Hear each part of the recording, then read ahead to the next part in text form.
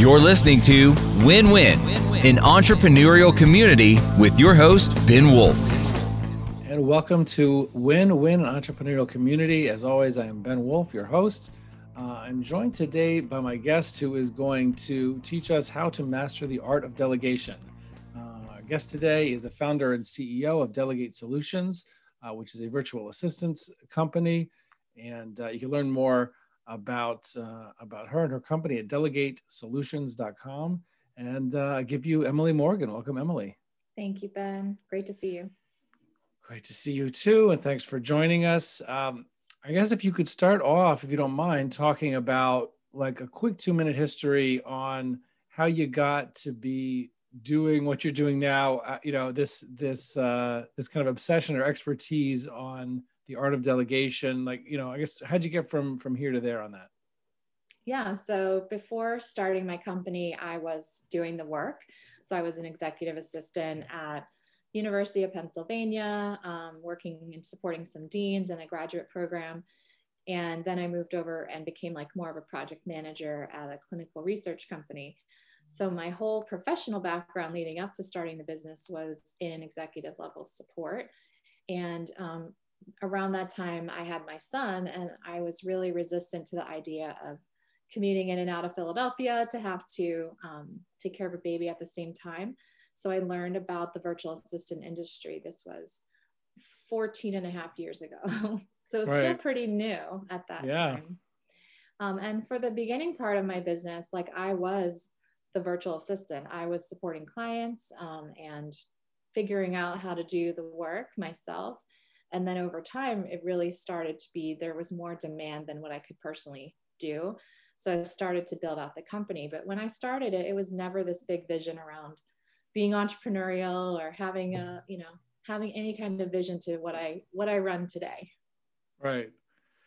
So that's interesting. I want to get, hopefully we can get to part of that story too, of why you decided to make it entrepreneurial, and turn it into a business, not just a job, so to speak, that you're doing as a vendor or an outside consultant, or not really a consultant, whatever, like an outside vendor.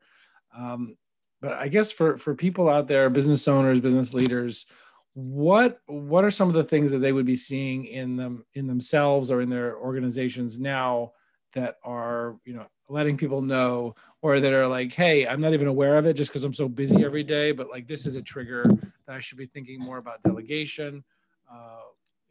What is that looking like? Yeah. I mean, we hear, we work exclusively with entrepreneurs. So the excuses that we typically hear are, it's easier to do it myself than explain it, or my work's too complicated, or I've tried before and it got screwed up. And what happens is over time, you start to develop scar tissue around delegation, and you start to think that you're not good at delegation, or this is just too hard. But eventually you hit a ceiling of time. And I've been saying a lot lately, I think that delegation is an energy management system. And it's all about, as entrepreneurs, preserving our energy so that we can really focus on where we're going to have the most impact. Right. And, right. So, so that explains, right. We see, I guess why people are so hesitant to think of it, and that, some kind of like past trauma around delegation or things that didn't work out. So what are the different options? What are the different things that people can be doing to get past that, or to make it work this time, whereas maybe it didn't work in the past? Yeah, so we say that there are really 3 parts to delegation. So art, science, and discipline. So art is sort of what you're going to delegate. And we have lots of documents that are great for brainstorming what you can actually hand off. So it's figuring out what. And then there's the science piece, which is really the process that you get things off your plate. So the different tools that you can use. And then the discipline piece is really your own commitment to doing it. And for entrepreneurs in particular, we are bottlenecks in our businesses. And we sort of vacillate. We created like 5 different types of bottlenecks that we all are. And understanding that behavior and why it's happening and how to correct it is really how you master the discipline side of it. Well, what do you mean by 5 types of bottlenecks that the business owner or or founder is becoming? Yeah. So we say hero. So you always want to do it yourself, right? Because you get joy out of getting things done. Interventionist. The interventionist is the second type, and you're really trying to get in the middle of everything because you need the detail. The isolationist, you're like, just let me do it. Let me do it myself. And then the time optimist, which I always am, which is you want to get more done than you possibly have time to do. And then the dreamer is really about the person that is constantly ideating. And I've been teaching entrepreneurs, like, your team lives in execution. You're living in ideation. And you have to understand that dynamic when you're delegating, because otherwise they're hearing you just sort of riff on ideas and they're thinking you're asking them to execute. So understanding that intricacy of a dreamer and an execution team is really important. Right. Okay. So I don't know if I should, I mean, I want to ask you about like some stories, like to make it more concrete. I mean, whether you could speak from your own experience or some of the people in Delegate Solutions, like to hear a couple of stories to make it more concrete, to understand how do you do that and how does it in a way that's successful and it's not going to end in, either failure or frustration, disappointment. It's the one thing, but I also want to ask you about, even just on a more conceptual level, how do you, so like, that's great. Like a high level, I'd like to delegate or I'd like to try it again, but how do I do that successfully? So I don't know if you want to speak about either one of those things, either more from the principle or from the examples, but I'm interested in both. Yeah. Well, I find delegation fascinating. So we could talk about this for hours and I would not get bored with it. But, when you're looking for candidates to delegate, you're always looking for things that you're doing that are repeating. So you do something more than once. To me, it's a candidate for delegation because we can turn it into a process and find someone else to do that for you. An example of that. So if you're looking at Delegate and Elevate as an exercise that you would run for yourself to understand delegation candidates, you can even find them in the top right quadrant. So now, again, not everybody listening to this may be familiar with the Delegate and Elevate tool. So can you give us like a 1-minute explanation of what that tool is? And even on a sheet of paper, people could just do it on their own with it. Yeah. So draw a quadrant, so 4 boxes. And in the bottom right quadrant are all the things that you hate doing and you're not good at.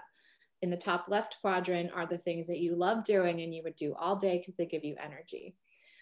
In the bottom left quadrant are the things that you don't like doing, but you're good at, right? So that's like paying bills and things like that. And then the top right quadrant are the things that you like doing and you're good at, but probably someone else can do them. And so that bottom right quadrant is really the easiest place to delegate from. But you'll find as you delegate more and more, that box starts to really deplete, which is great. And so that's why knowing what goes in that top left quadrant is really important, because that's how you want to fill your time as you are, going up in how much time that you have.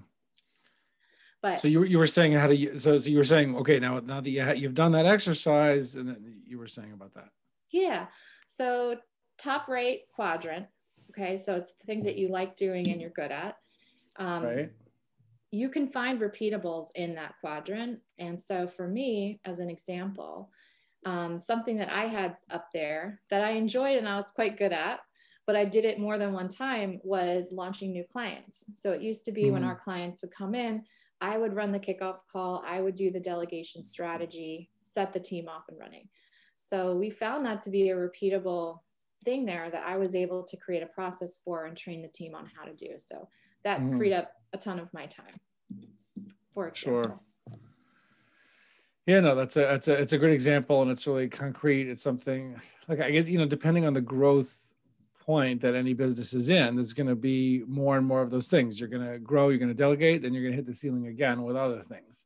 And that can just rinse and repeat. So how do you set that up when you're trying to delegate to somebody, whether it's an assistant, whether it's maybe somebody, a subordinate, somebody in the company?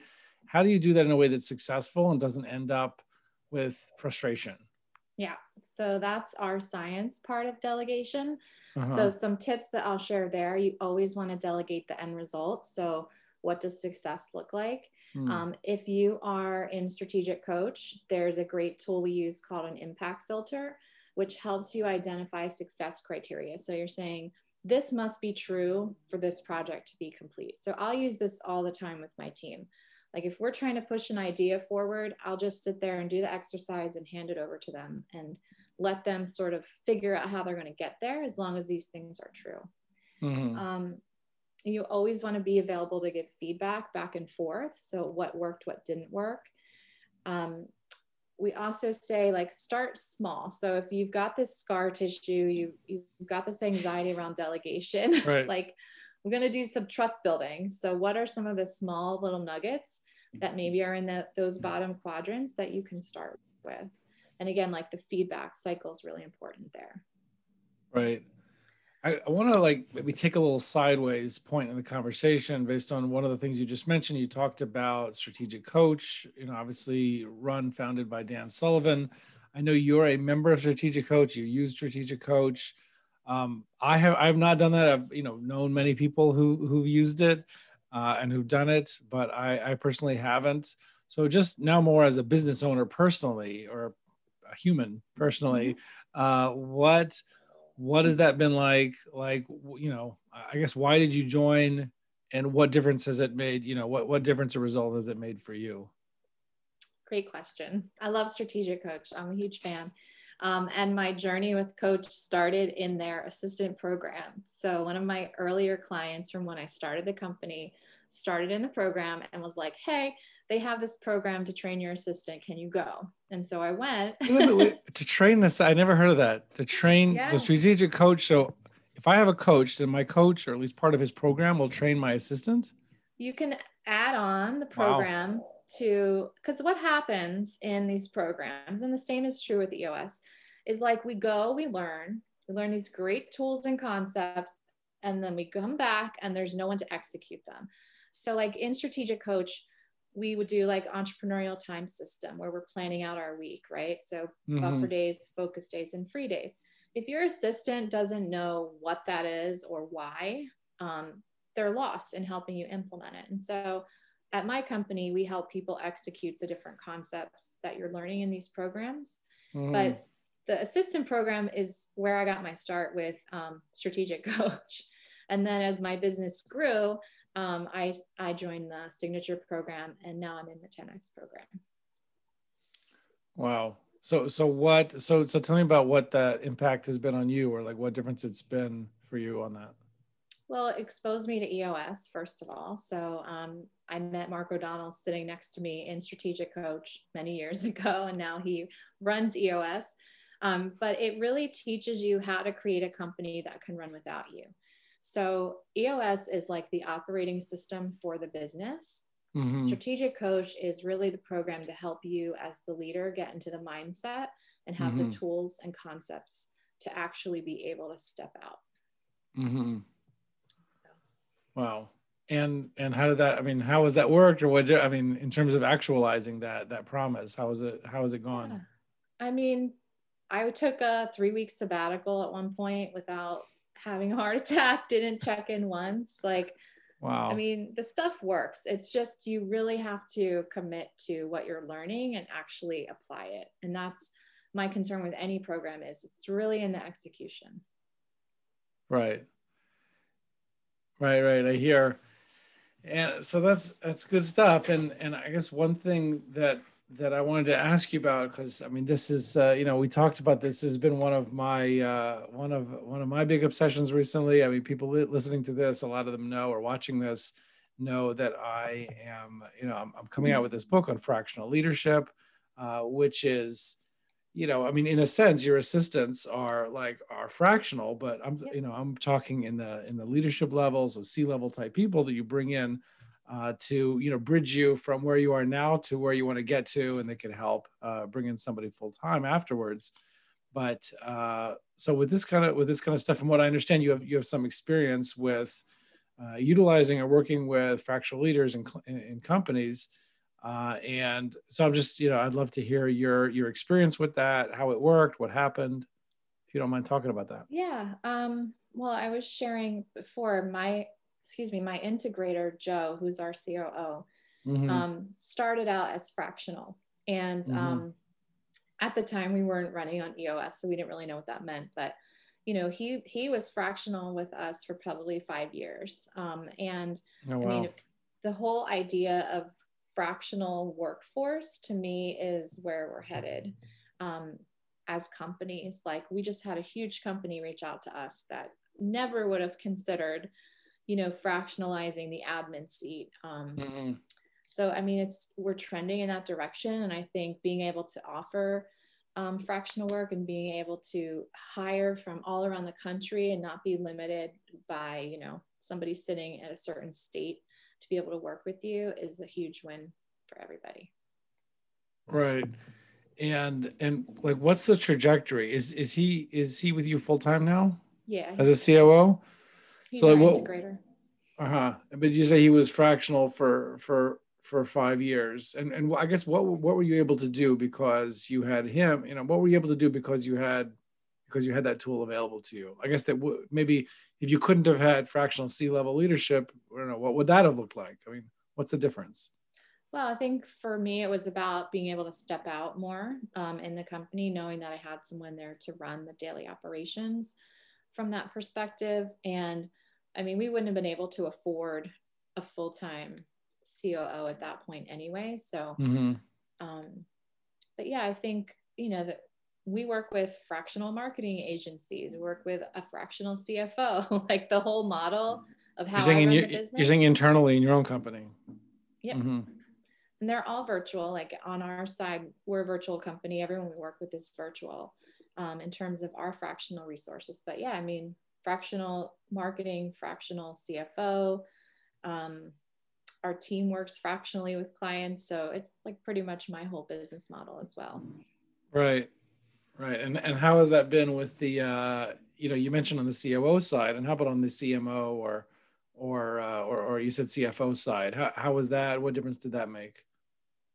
Yeah, I think I'm definitely now in the headspace of working in 90-day sprints and like having that really clear vision of where we're going across the year. But it creates this flexibility as you're scaling to like shift focus, but still have like a level of ownership over general direction of where things are going. So like our marketing team is making suggestions, and then we're able to go to them and say, hey, we're thinking about doing this. What do you suggest? And it's just a more, it's less of a commitment to us financially to work that way, but we're still getting value because we're still getting stuff done. And like, we tend to think of it as we're at our level of sophistication in this area. And so we now need an outside resource to help us with that, but we don't need them full time. Right.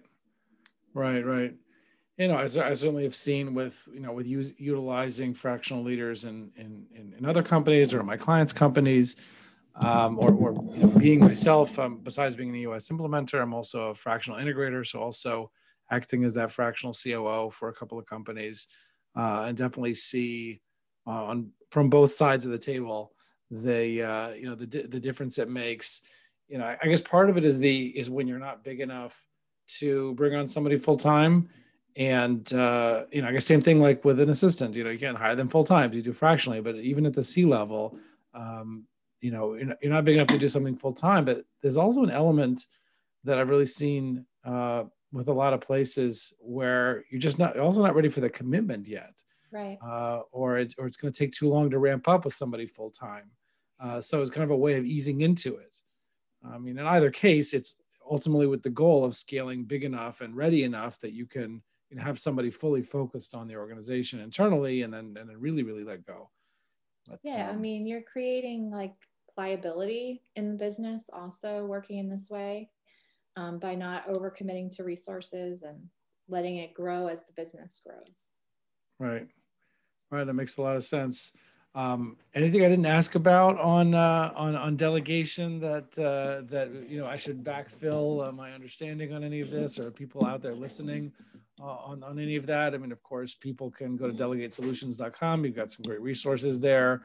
a lot of other podcasts and interviews and resources available. But is anything else that comes to mind? Yeah, there's one more thing.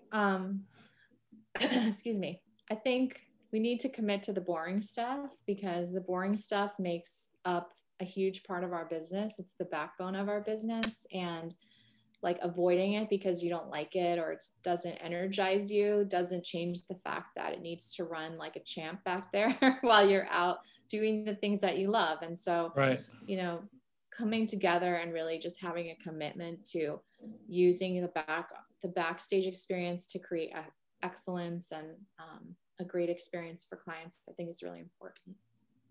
Right.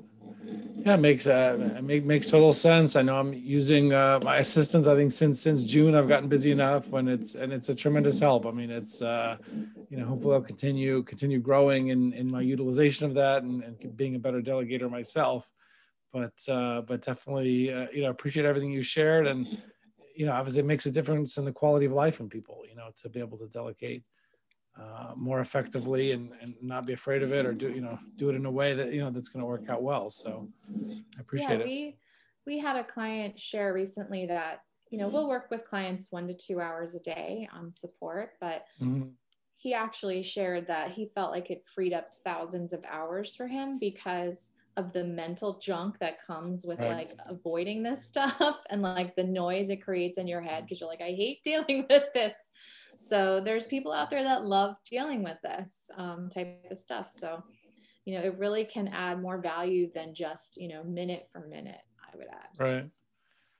No, it's a very fair point. Just to take that stuff out of your head, there's just a certain amount of bandwidth of just having more things on your head beyond the minutes, which is a great point. So look, I really, really appreciate you coming on and sharing all of this. And it's been a great conversation. And obviously people, like I said, reach out to Emily Morgan or our team at delegatesolutions.com, or check out the website. And you can learn more there, or get a virtual assistant if that's needed. And appreciate you coming on. Thank you. Thank you, Ben. My pleasure. And see everybody else on the other side. Thank you. You're listening to Win-Win, an entrepreneurial community with your host, Ben Wolf.